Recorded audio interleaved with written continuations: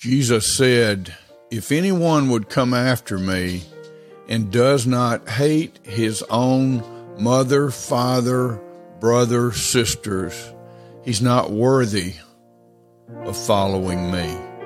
Can you imagine saying that as a way to induce people to join your movement?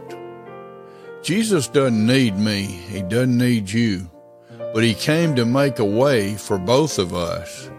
But he's plain. He says, look, you can come to me by putting your faith in me. My Father gives you this. He so loved you that he gave me so that you may have life. He said, but you need to count the cost, because if you're going to be mine, then you need to be my follower. And if you're going to be my follower, I have to be first in your life. There's no room for any competition at the top. He's not preaching hate, he's preaching love, but he's saying we need to order our love, that we love God above all else, and then we love our neighbor as ourselves.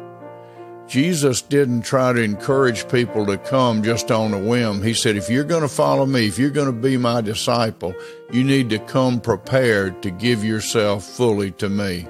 The way I would say it is to be all in.